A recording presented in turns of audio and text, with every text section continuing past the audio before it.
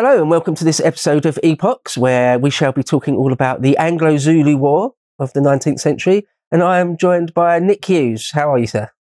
I'm very well, thanks, and hello to everybody watching.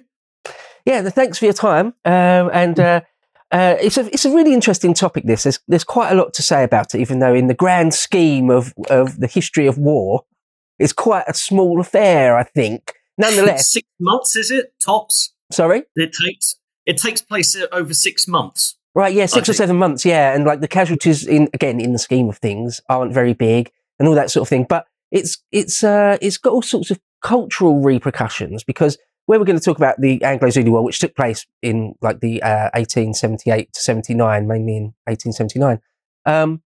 There's the film Zulu and also Zulu Dawn, and so we're going to just talk about everything to do with this topic.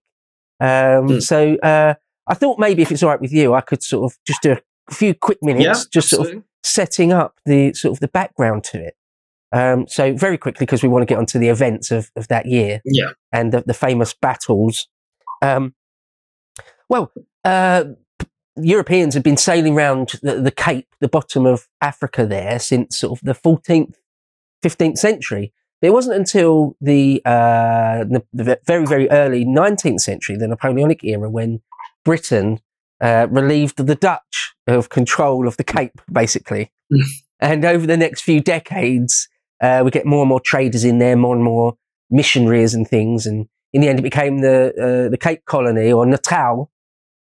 And so by the 1870s, we'd basically sort of, without even really trying as such, that's the story of the British Empire in all sorts of ways, isn't it? Without even really explicitly trying, just pushed more and more inland until we come up against the sort of the biggest, most powerful tribe in South Africa, which was the Zulu. And they'd consolidated their power in the last few centuries, going back to the great Shaka Zulu himself.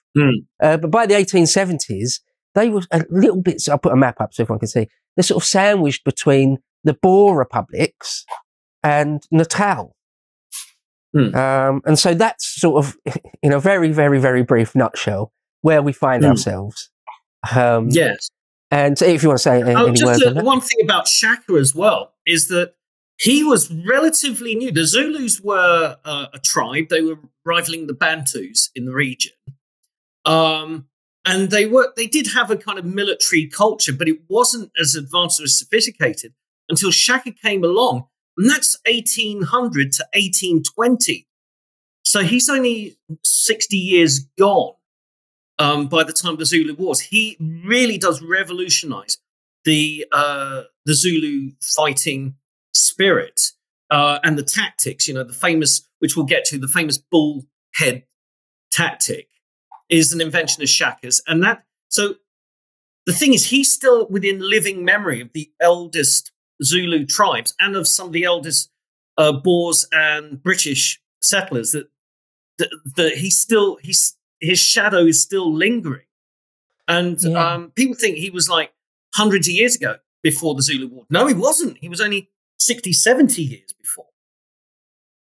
I've heard somebody say, I think this is a bit of an exaggeration, but it still gives a good impression, that Shaka sort of reorganised Zulu society on some level along some of, in the vein of the Spartans. In other words, nothing really like the ancient Greek Spartans, but all boys, all men, from sort of as soon as you're big and strong enough, from the age of 15 or 16 or so, you're expected to become a warrior on some level.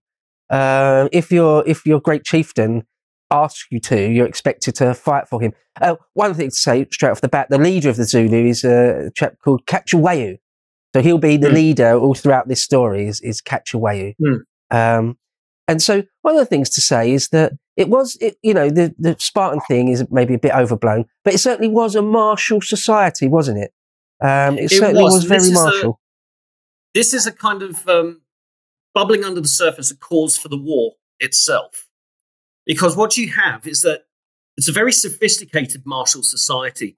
And the British and the Boers treat the Zulus with quite a lot of respect in that period between when they make contact, I think between 1810 and 1820. And between the Zulu War, there's a kind of respect. You don't want to mess with these guys. You get caught out, they will absolutely destroy you. And so the British government, we'll probably get to this in more detail, but the British government back in London do not want to poke the hornet's nest. But the people on the ground in Natal are going to poke it for reasons. But the thing is, so the British treat the Zulus with quite a bit of respect, and deservedly so. And we see how this plays out in the war when you have the advanced technological army versus the highly sophisticated, very well organized, extremely well motivated and determined technological inferior. Yeah, and it's kind of asymmetric in that way. No, absolutely. I mean, that is one of the things, just like the real reality of it right off the bat. They've just got spears, and we've got the Martini Henry rifle, we've got cannon, we've got all sorts of. But we've got cavalry as well. Right? Yeah, they don't need it. Yeah, they're not really mounted, are they? No, or at all. I mean, maybe a chieftain will have a horse, but that horse will be captured from an enemy. It won't be one that they've reared themselves for the purpose. But then the Zulu army is trained to run from battlefield to battlefield. It's a bit like the Greeks. Again, we're going back to the Spartan Greek thing of running to the battle, fighting a battle, having just a brief rest, and then running to the next battle. Their speed on foot is incredible. Yeah, someone said, I can't remember where the quote is, but it's an actual quote from the time.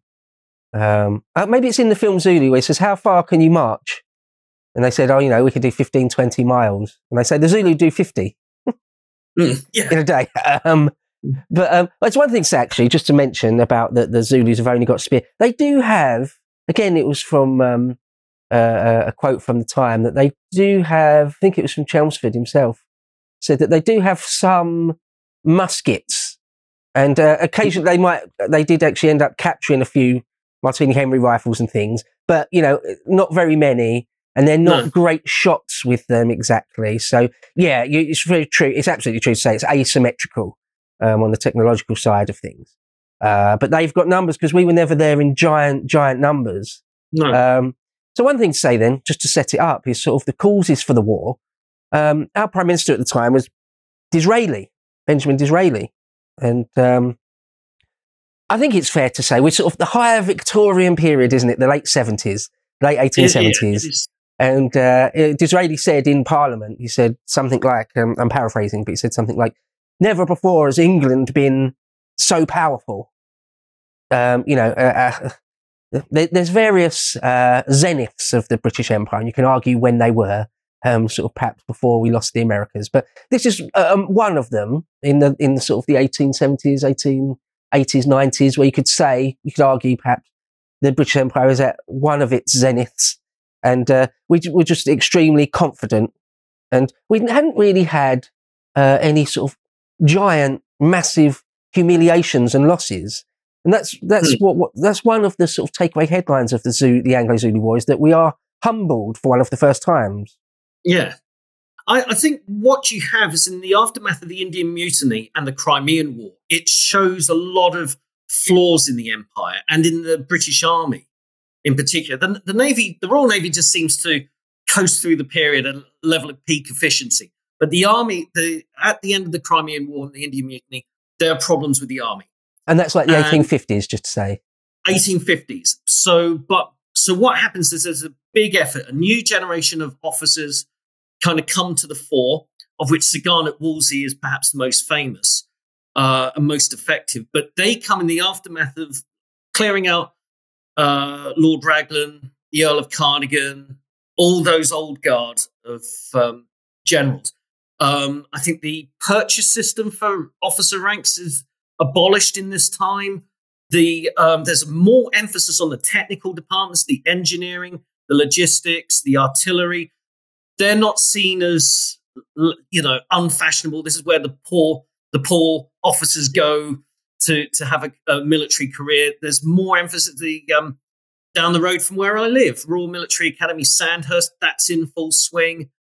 And so the British Army goes through this period of restructuring and improvement. The old muzzle-loaded muskets go. It's replaced with a kind of interim breech-loading musket before going to the Martini Henry, I think, in the late 1860s.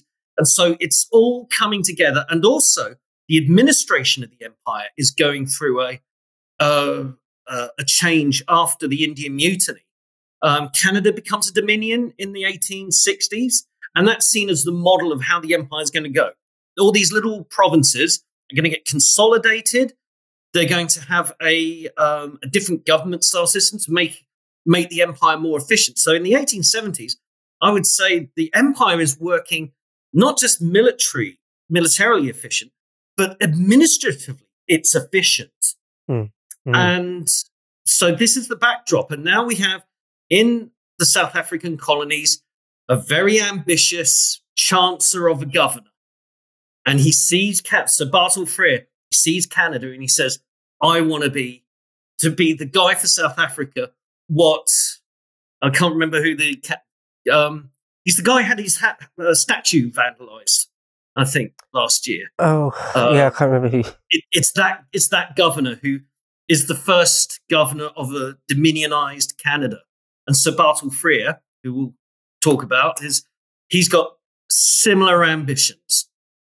Okay, yeah, so just to set up the leadership then, Ketcheway is the leader of the Zulus. We've got, obviously, Queen Victoria at the head of everything, but the great queen, the queen of all Africa, the Empress, and then Disraeli, Disraeli obviously as PM. But on the ground there, sort of the two leaders you mentioned there, Sir Bartle Frere, who's sort of the political overlord in Natal, and the military man, the Lord Chelmsford, who's he's the head military man. So between him and Henry Bartle Frere, they're sort of they're the guys that sort of make all these decisions, aren't they? And so let's get into it. I mean, why was it that we seem to have lived quite peacefully for decades, right next to Zululand, and the frontier was the Buffalo River? Why was it that we lived really quite peacefully, it seems, more or less anyway, next to the Zulu for a long time, and suddenly, well, wasn't suddenly exactly, but it seems like we sort of manufacture a casus belli against them. What are your thoughts and feelings about that episode? Well, it's in the wake of, as I said, the Canada becoming a dominion, and that goes very successfully and a peaceful transition from the provinces to the dominion. And Sir Bartle Frere, Henry Bartle Frere, has a similar idea. But what he's got the mostly English Cape Colony.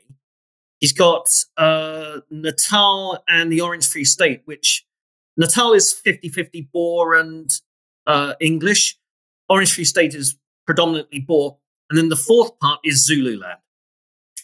And he has an idea, okay, we'll have all four of them united. Now, at the time, Orange Free State was and Natal were going through economic hardships. So they were kind of amenable to the idea, yeah, we'll have the richer Cape subsidizing us if we come together.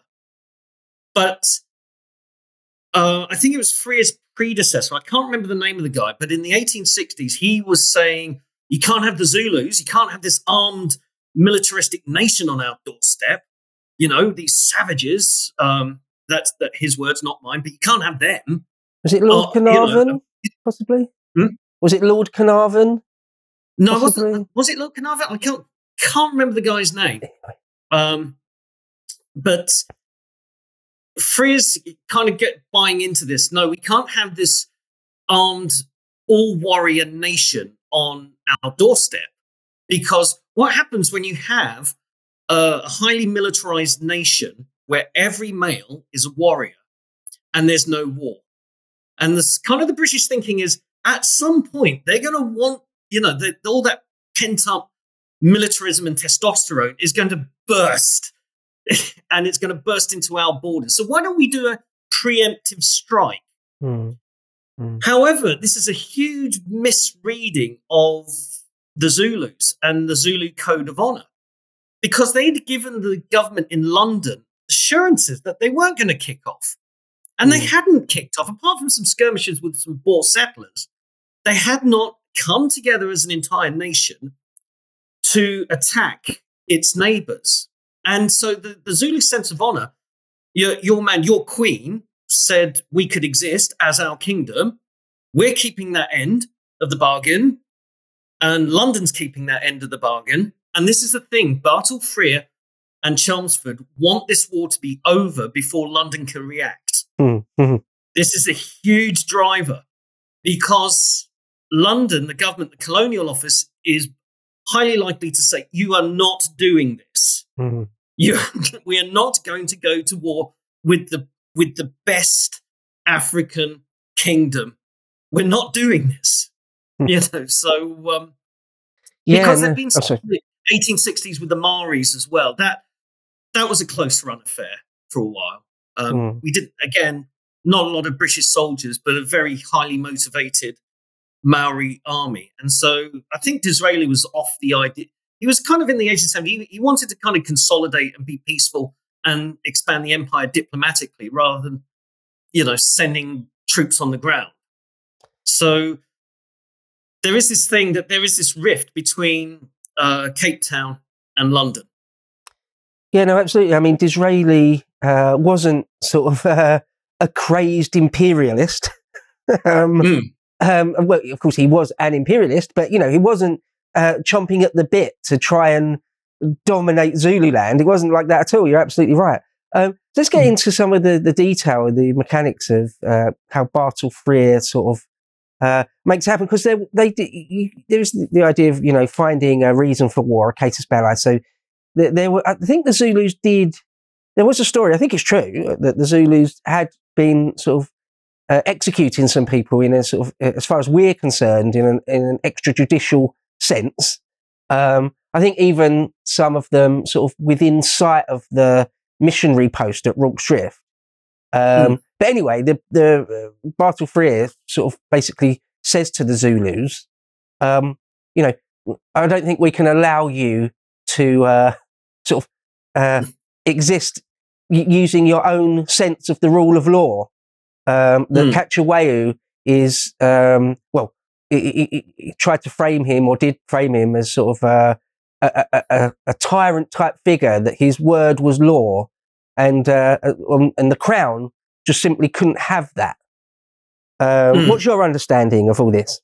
I think the allegations are somewhat true, but it's like taking the worst reading of Cachuwayu's power and the Zulu legal system. It's saying, okay, these things did happen. As said, there were clashes between the Zulus and, say, Boer settlers in particular along the borders, but it was never, the Zulus never massed as an army to do this. And yes, there are impetuous young warriors and tribal leaders who, want to make a bit of a name for themselves within the court of Cachuwayu. So they're doing their own little preemptive raid to say, see, I'm a great warrior. I can take responsibility. So there is that. But this is all stuff that could have been negotiated. And this is all stuff that could have been dissipated. But Frere's that's not his grand vision. His grand vision is this dominion of South Africa. And so he's taking the worst reading of what the Zulu are doing and just using that as the pretext, so that when the Colonial Office does come calling and saying, what are you doing? He said, well, these are the reasons. This is why I'm doing this. So yeah. he's got his get out clause. He needed to be able to point to something at the very least, yeah. Right? So where we get into this here, there are two famous films. There's the film Zulu with Michael Caine, which we will talk all about probably in a bit after we talk about the history. And there's the other film, Zulu Dawn, which came out it was quite soon before. It was 1978. Right. Okay. So that's 14 years. Right. Now in Zulu Dawn, with Peter O'Toole plays Chelmsford. It's got Burt Lancaster in it. It's a good film. It's worth watching, I think. Is it? Yes, Yeah. I quite like Zulu Dawn. I rewatched it. I rewatched both films actually in preparation for this, but I'd forgotten how good Zulu Dawn was. Anyway, in that you do actually see that a lot of the sort of British settlers in Natal, they sort of knew that it was essentially trumped up charges against the Zulu, although the Zulu hadn't been, absolutely perfect neighbours. They hadn't really done anything to sort of bring down the whole British army on their heads. But one thing you do see Cachuwayu say is that, in the most general sense, this idea that, you have your laws in your colony, in your bit of land, and I'll have my laws. And it's difficult to argue with that, really. Even though, as far as we're concerned, it might be a type of unbridled law where, extrajudicial killings go on. But, I mean, what do you think about that argument that it's their land, it's their culture, they should be free, at least within reason, to do what they want? He's not sort of, going around impaling tens of thousands of people on a whim because he's insane. Yeah. He wasn't doing anything like that.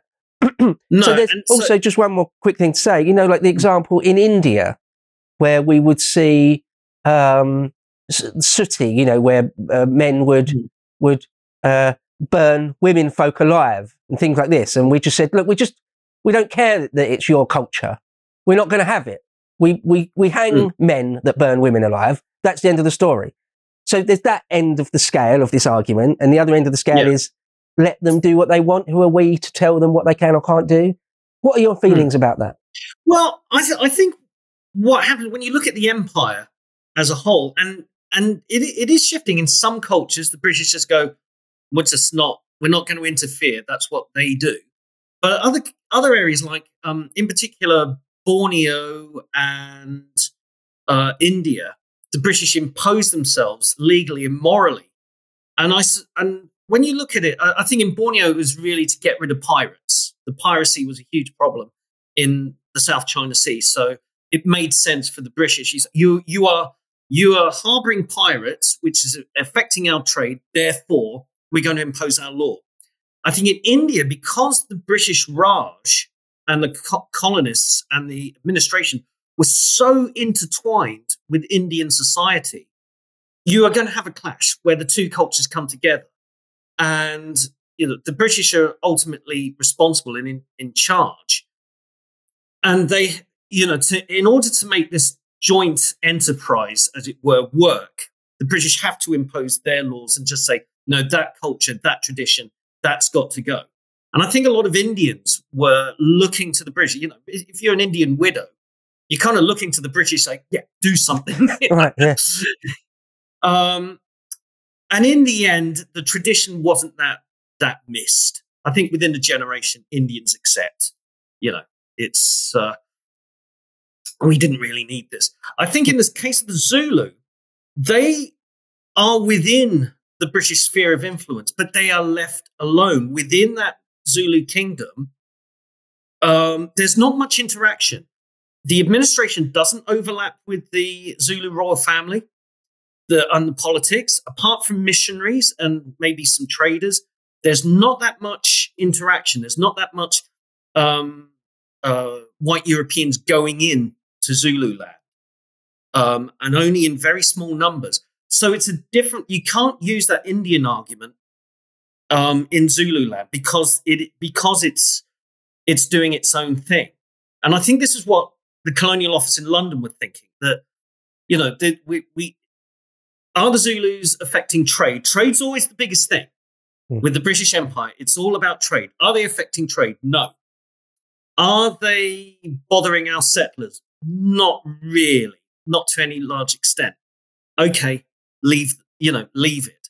We don't have to impose ourselves where we don't need to be.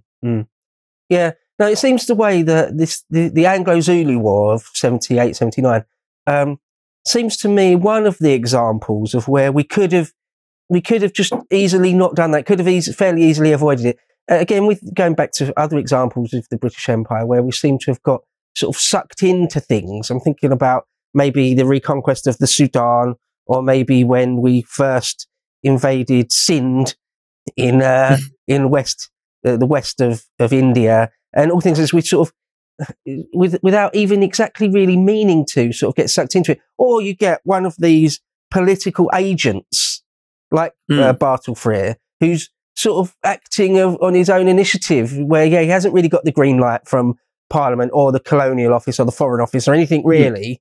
Again, I'm thinking of Sindh there. Just go ahead and do it. But nevertheless, Bartle Frere says, we're going to go into Zululand.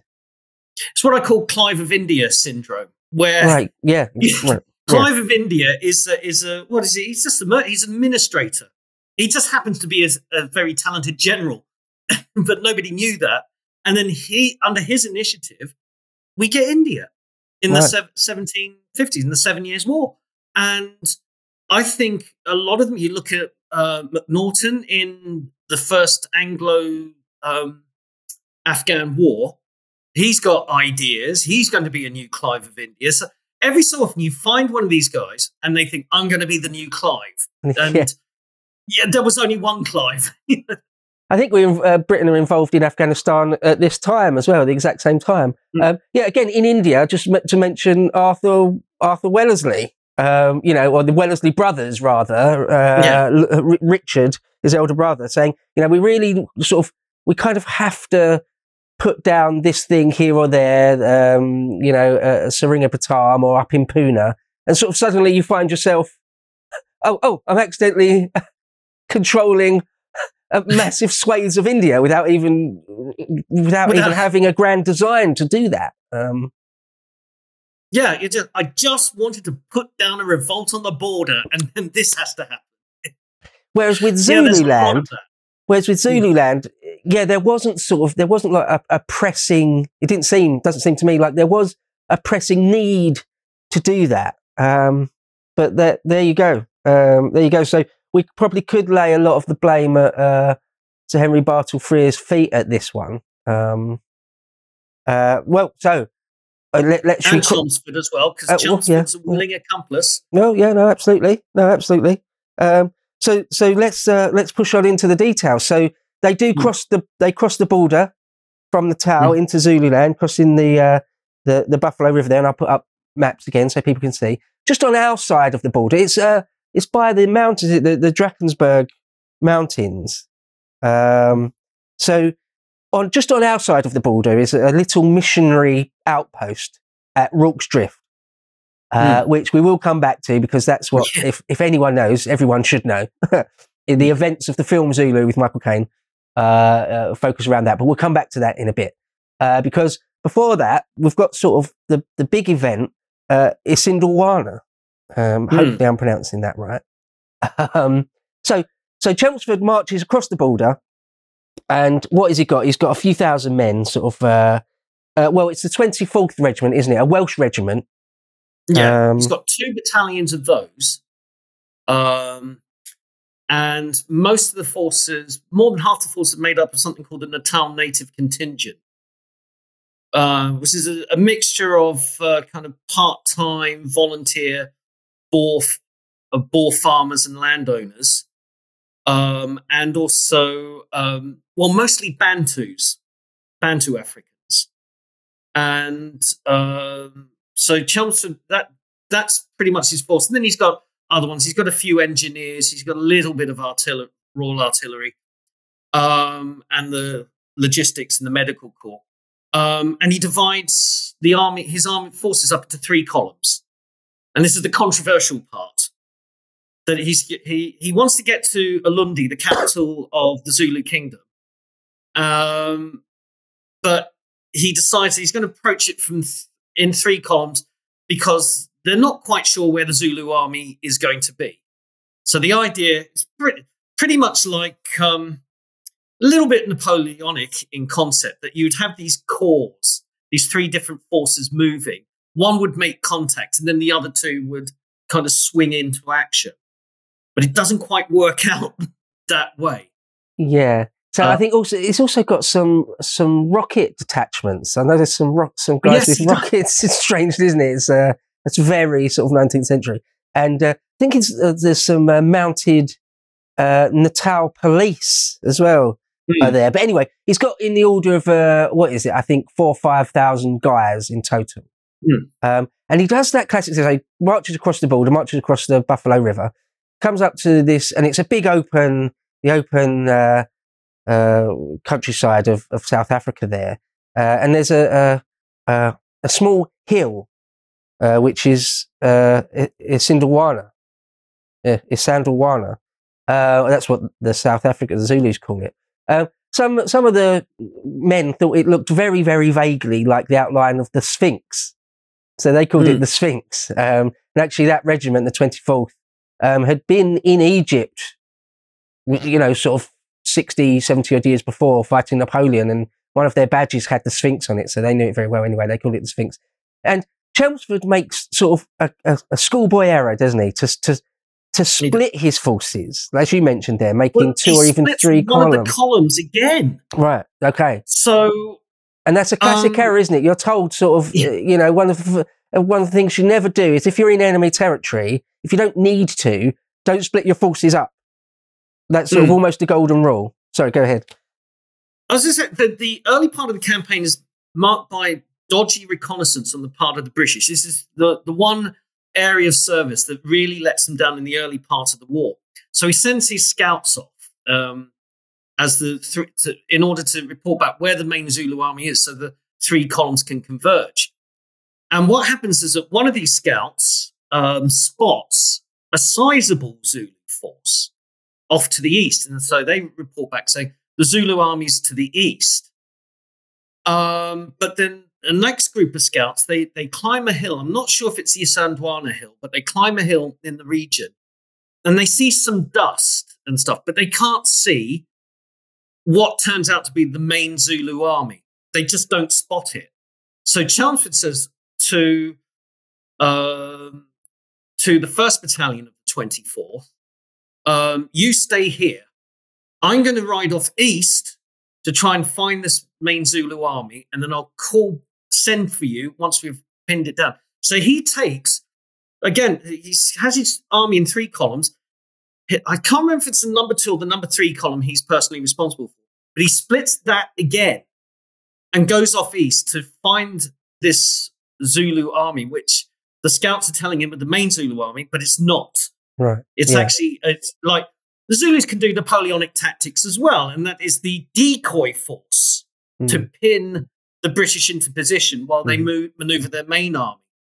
And this is precisely what happens. Chelmsford, with half of his men, have gone east, and then they find out it's a decoy, but it's too late.